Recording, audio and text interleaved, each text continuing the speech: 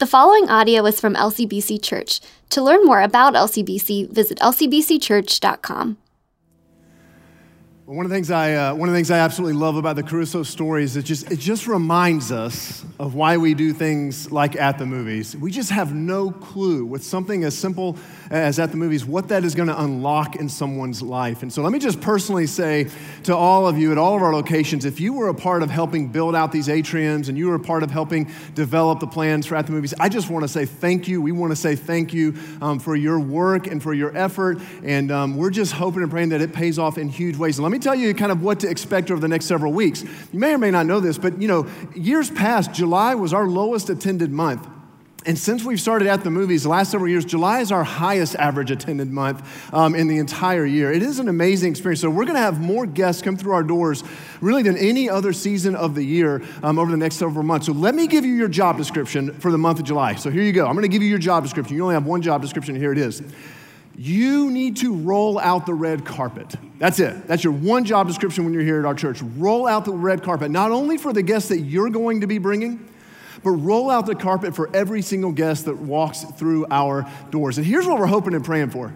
What we're hoping and praying for is that the guests that you bring with you and all the guests that walk through our doors, we're hoping and praying that they are amazed by our atrium environments. We're praying that they are amazed by the environment. But way more importantly, we are hoping and praying that they are captured by God's love. And some of them for the very first time. So just pray with us, bring people, roll out the red carpet, and let's just see what God does. Let's just see what God does over these next several weeks. We are very, very excited. So I hope you're making plans to be here. Hope you're making plans to bring some people with you because it's going to be an incredible experience. It's funny because, At the Movies is really in some ways all about giving people an experience with our church sort of inside these walls. But over the last several weeks, we've been in this series called Get Off My Lawn, and it's really been a series all about kind of how we live outside of these walls. Not while we're here inside the walls, but how we live outside of the walls. It's really been a series on just how to be the neighbor that you want other neighbors to be to you. How to be that kind of neighbor. And it's really foundational to what it means to follow Jesus because, honestly, Jesus kind of summed up everything he was about in this one statement at one point. He said, you want to know how to live a remarkable life? It's kind of simple. Love God with all your heart, soul, and mind. Starts there. And love your neighbor as yourself. Love God and love others. Love God and love your neighbor. So we've been talking about how to do that. And I want to continue that conversation today and wrap up our conversation called Get Off My Lawn because it's so tempting, isn't it? To never even consider how we engage the people right around us, our neighbors, even the people in our home, our coworkers, the people who are closest to us. We never even consider, we just kind of go through life and we may not even know we're giving off the message, get off my lawn, but we're giving that message. We come home, we shut the garage door, we go to our room, we shut the door, whatever it might be, we close ourselves off. And we're sending this message, get off my lawn. And today, here's what I want to talk about. I want to wrap up this series by talking about how do we live? How do we love God and love others? How do we love God and love our neighbor? How do we love God and love the people closest to us when we've been offended? When there's conflict? When we've been disrespected by the person? How do we navigate that? What does it look like to love God and love others when that's happening? And fortunately for us, we don't have to try to figure this out on our own.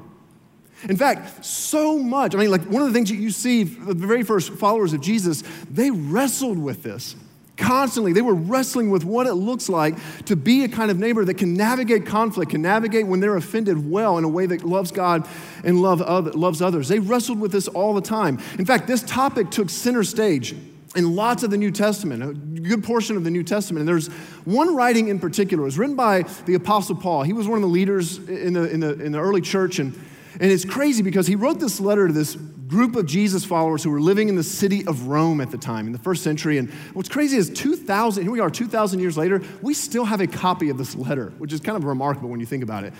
But Paul writes in the middle of this letter, he kind of weighs into this topic. He dives right into this talk about how do we live life with people when there's conflict, when we've been hurt, when we've been offended, when we've been wounded, right? When something's happened to us, when we've been disrespected. Because that's when we're most likely to say to others, get off my lawn. But Paul says, maybe there's another way. And in the middle of writing in this letter and weighing into this topic about how we're to navigate relationships when there's conflict, he makes this absolutely astonishing statement. And this is what he says in Romans chapter 12. Don't let evil conquer you. Do not let evil conquer you, but conquer evil by doing good. Now, I may not know every detail of your life. I may not know everything about your life, but one of the things I know about every single one of you right now is you don't want that to happen to you. Doesn't matter who you are. No one wants to get to the end of the day, on the end of their days and on their tombstones, like, here lies Joe, conquered by evil, right? No one's dreaming of that. That's not the path that you want for your life. No one wants that. And what's fascinating about this statement, when Paul makes this statement here, is he makes this statement in the context of talking about how we manage and navigate relationships when we've been hurt, when we've been wounded, when we've been offended. So in other words, apparently, for these first Christians, what they begin to discover is that it's possible to respond to people who hurt us or who offend us in ways that will lead us to being conquered by evil. And so what I want to do today, I just want to reverse engineer this. I want to look at what Paul, usually you kind of start with a passage and you can build off of that. This is the last passage I want to look at. And I want to look at the words that Paul said before this statement. Because everything he said before this statement sets up how that happens right there. And I have really good news for you today. If you're not a Christian, or maybe you're just exploring Christianity, or you're not sure where you land on the whole faith thing, the good news for you is everything that we're about to read, everything that you're about to see, it's optional for you. Take it as really good advice, whatever, but you're kind of off the hook for it. But it's great advice, so just take it as that if that's what you want to do. But if you're here today and you are a Christian, if you're here today and you would say that you're a life changed by Christ, what we're about to read, as challenging as it is, it's kind of permission to play. It's actually kind of foundational to what it means to be a Christian. So Paul, tell us, how do we not be conquered by evil? Because we don't want that. So this is what he says just a few sentences before this. He says, we'll start here. Never pay back evil with more evil. When you're offended, when you've been disrespected, when you've been hurt, when you've been lied to, never pay back evil with more evil. Do things in such a way that everyone can see you are honorable. Do all that you can to live in peace with who? Everyone. Now, anytime a writer in the New Testament uses the same word 2 times relatively close to each other, they're making a point. They're wanting you to pay attention. Paul's saying, everyone, do everything you can to live at peace with everyone, including the people who hurt you. Everyone, including that neighbor who disrespected you, including that neighbor who has no concept of property lines, including that friend who you trusted and they broke your trust, including that coworker who took your idea and claimed it as their own. Everyone. Well, how does that start? Where does it start, Paul? Well, it starts here. Never pay back evil with more evil. And I imagine maybe the very first people in Rome, they're sitting around a living room in the city of Rome and they're reading this letter, and maybe someone raises their hand at this point and kind of objects a little bit. Maybe you want to as well. And you kind of raise your hand and go, whoa, Paul, you don't understand. No, you're mistaken. You don't really get it. What they did to me was evil. But what I did back to them, that's justice. No, Paul, what they did to me, that was evil. What I did back to them, that was just balancing the scales. And besides, Paul, it's not like I'm burning down their house. It's not like I'm plotting their demise. I'm just not talking to them anymore. I'm just ignoring them.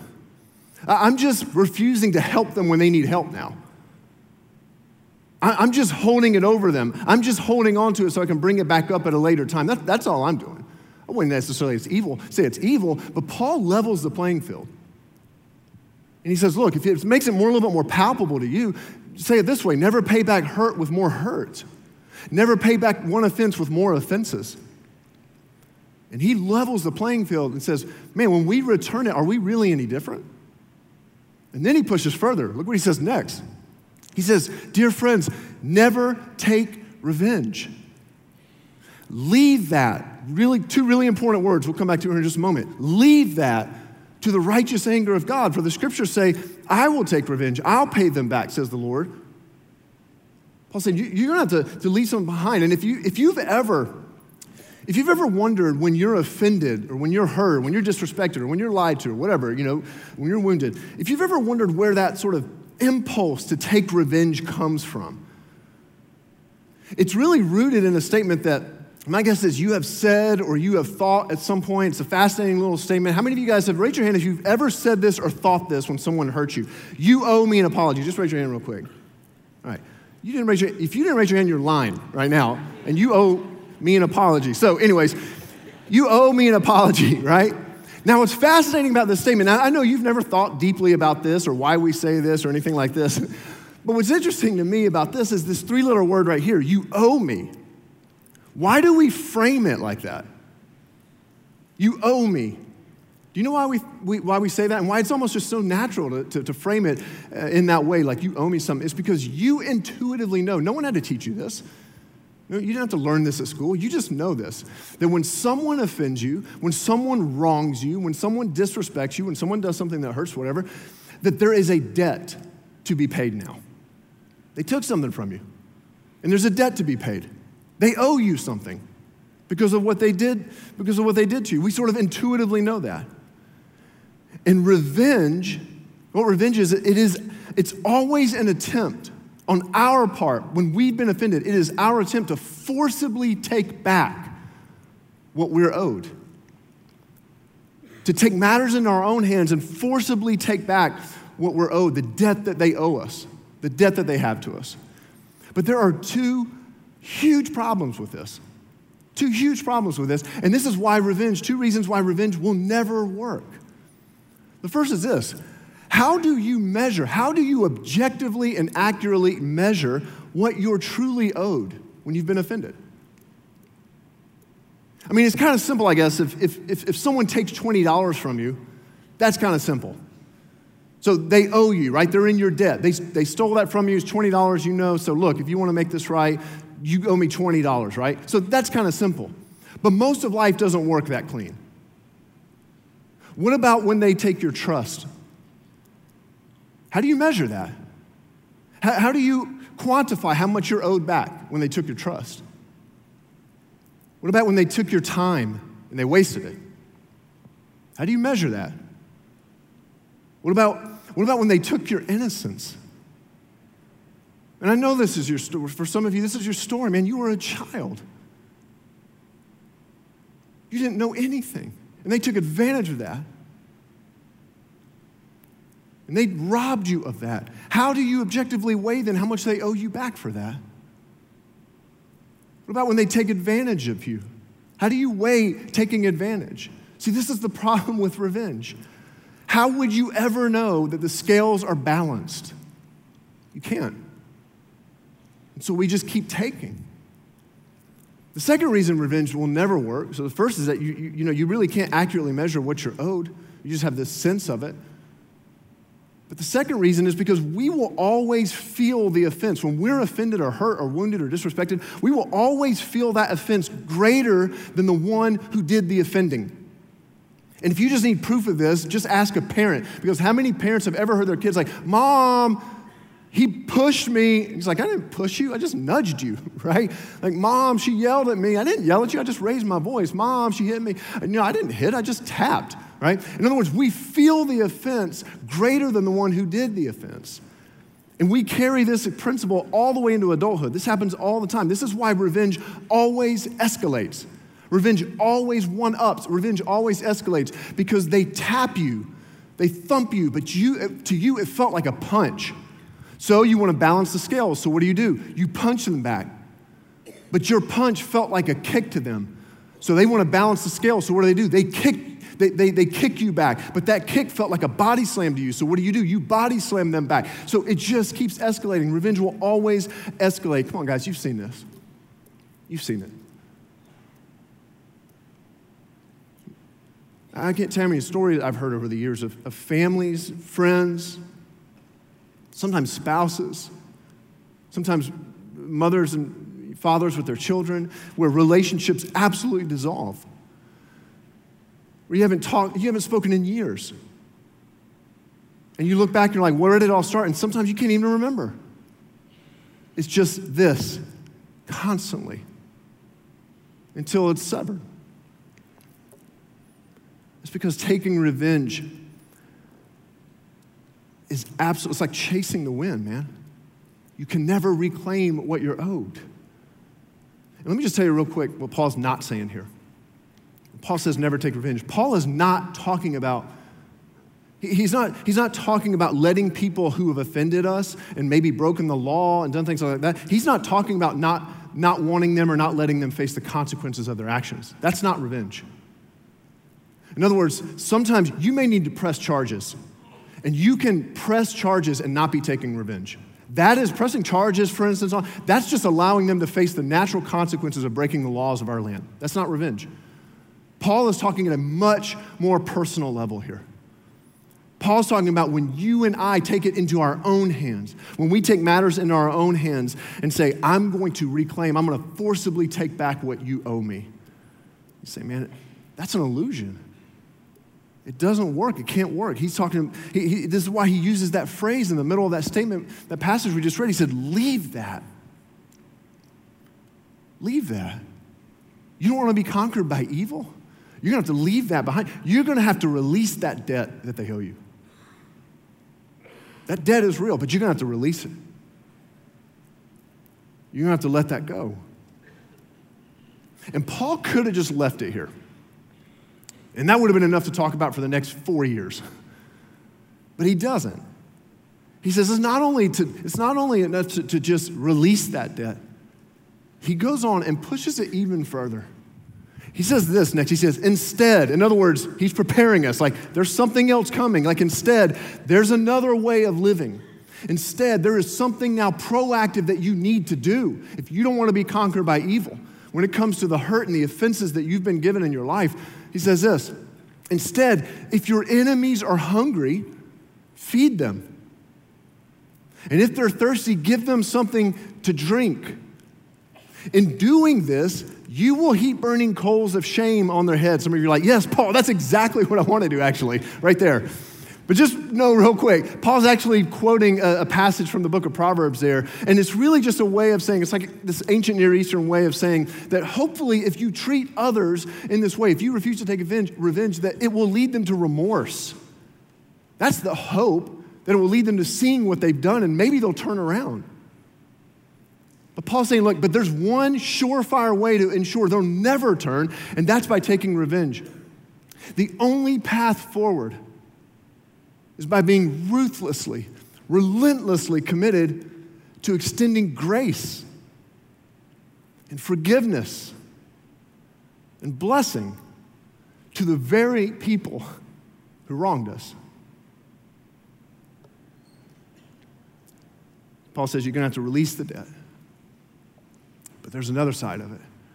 You're going to have to return blessing. You're going to have to return forgiveness. You're going to have to return grace.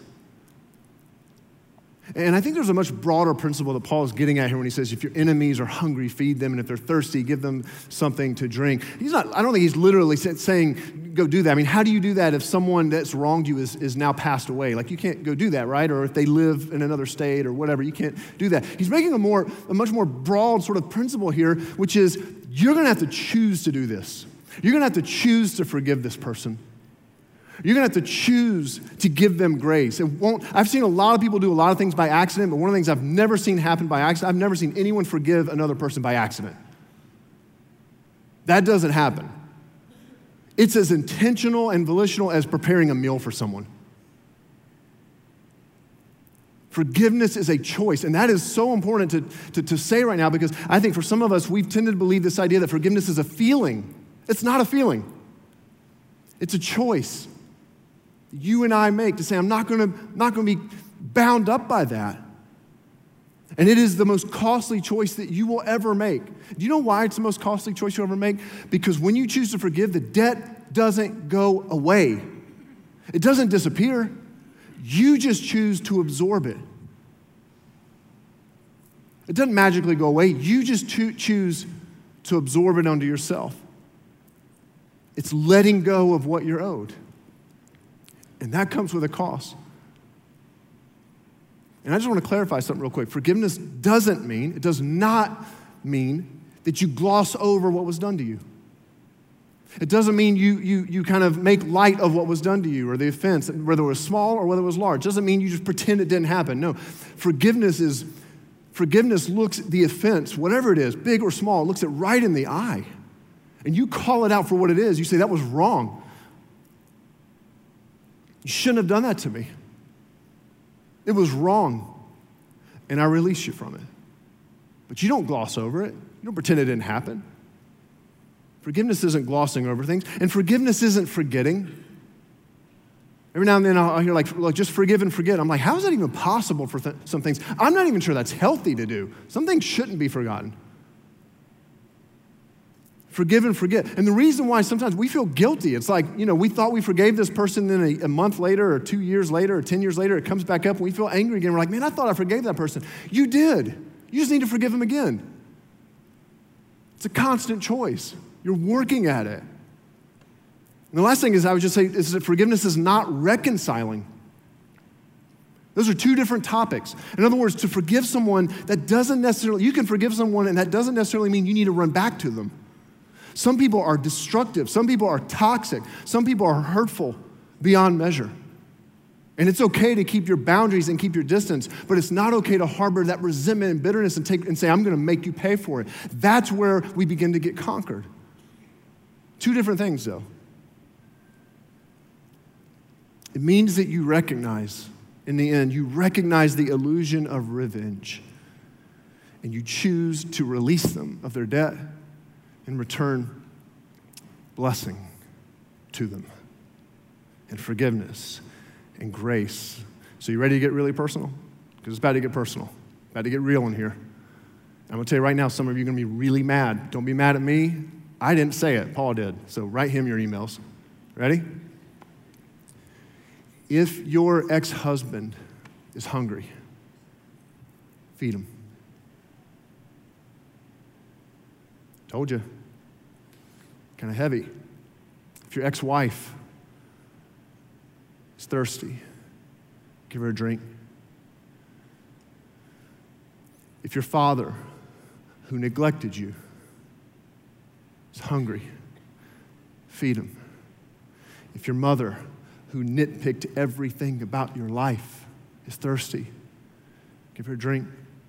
If your friend, who betrayed you, is hungry, feed him, forgive them. If that teacher who singles you out in front of everyone and always embarrasses you is hungry, feed them, give them forgiveness, release the debt, and return a blessing. And then Paul brings it full circle, because after this statement is this very last sentence that we started with. So don't let evil conquer you, but conquer evil by doing good. Guys, come on, let's get real for a moment. How many of us have seen people who have been conquered by bitterness? How many of us have seen people who've been conquered by their anger, by their unwillingness to let go of what was done to them? They keep demanding to be paid back, but it's an illusion. You know those stories. Some of you are feeling that today. And I just want you to know, man, I know that you've been hurt. And I know you've been disrespected. I know you've been lied to. I know that you've been wounded. I know that. I know you've been offended.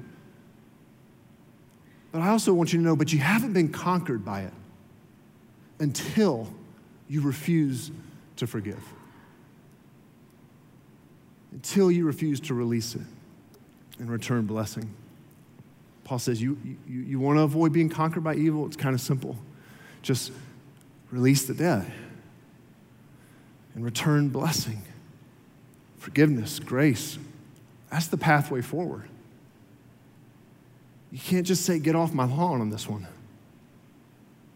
and experience the fullness of life that God has for you. Is there anything that you're holding on to today? Is there any offense that you've been given that you've got your hands tightly wrapped around? You refuse to let it go. Man, I'm telling you, it's time. You have a heavenly Father who says to you, I don't want you to be conquered by anything. anything, and you have a Savior in Jesus who stared evil in the face, who stared all of our offenses in the face, and released us of the debt we owed, and returned blessing, forgiveness, and grace.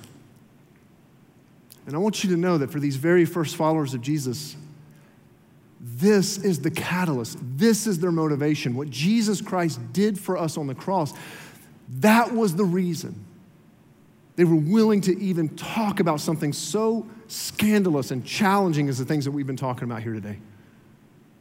Because they believed that they were once enemies of God, living in ways that were offensive to the God who created them in love, and yet this God did not hold that against them. And so as the recipients of God's relentless and ruthless forgiveness and grace towards us, it's almost like they're sitting there going, how could we say we want it all and refuse to extend it? How could we say we want to receive it, we just don't want to give it? That feels inconsistent. And it all stemmed, their commitment to this. It wasn't because they wanted to live a better life. It wasn't because they thought it was just a morally excellent way to live. It wasn't because they just wanted to be nice people. It was because in Jesus Christ, they saw this in flesh and blood lived out on the cross. The one who was wounded for our sins and returned grace. And so today, I think it's fitting to end our time to remember that. To remember what Jesus Christ has done for us on the cross. To remember how far his love would go for us. And to allow that to be the catalyst for us living as neighbors and as family members and as co-workers and as friends who would extend grace and release the debt and return blessing because Jesus Christ did it for us. And so we're going to do that by celebrating communion.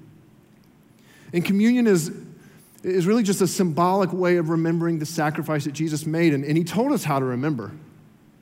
Because the night before Jesus died, he grabbed his disciples together, his closest followers, and he got them around a meal table, and he took bread, and he broke this bread, and he said, this bread, you know what this is like? This is like my body that will be broken for you, for your brokenness. And he took a cup, and he said, this cup, this wine in this cup is like my blood that will be spilled out for you. Pay a price for you. That's how much I love you. And he said, I want you to remember that. And so just a moment, we're going to do that. We're going to take bread and we're going to take a cup. And I just want you to know there's nothing magical about the bread or the cup. There's nothing magical about them. It's just bread. It's just juice in a cup. But what's sacred, what's powerful, what's meaningful is what it symbolizes, what it means for us. And so I'm just going to give us a moment because I think it's good before we remember this to kind of just take a moment and reflect and to be quiet before God. And I'm going to give you some space here to just talk to God. And I realize for some of you, it's been a long time since you've talked to God. For some of you, you've never talked to God. Man, take this opportunity right now to talk to God. You just talk to him like you're talking to a friend. He knows your innermost thoughts. He knows your heart. And some of us, we need to take some time right now to come clean before God. And just talk to God. Maybe you've been holding on to an offense. And it's time to let it go. Today, right now. That's what you need to talk to God about. Maybe for some of you, you've never made a decision to follow Jesus. And what are you waiting on? He's inviting you. He will never say, get off my lawn. He will always say, you're welcome. Come to me. For some of you, you need to talk to God right now. And just for the very first time, maybe you need to choose to follow Jesus. You've been dragging your feet on this, but it's time. And you just do that just by saying, God, Jesus, I believe what you did for me on that cross is enough. I believe you have covered my sins, man. I believe you're enough for me. And today I'm choosing to follow you. I don't even know what all that means right now. I just want you, Jesus. That's what you need to talk to God about. I'm going to give you some space. So I'm going to give you just a moment. Just take some space and let's just come clean before God. Let's just talk to God.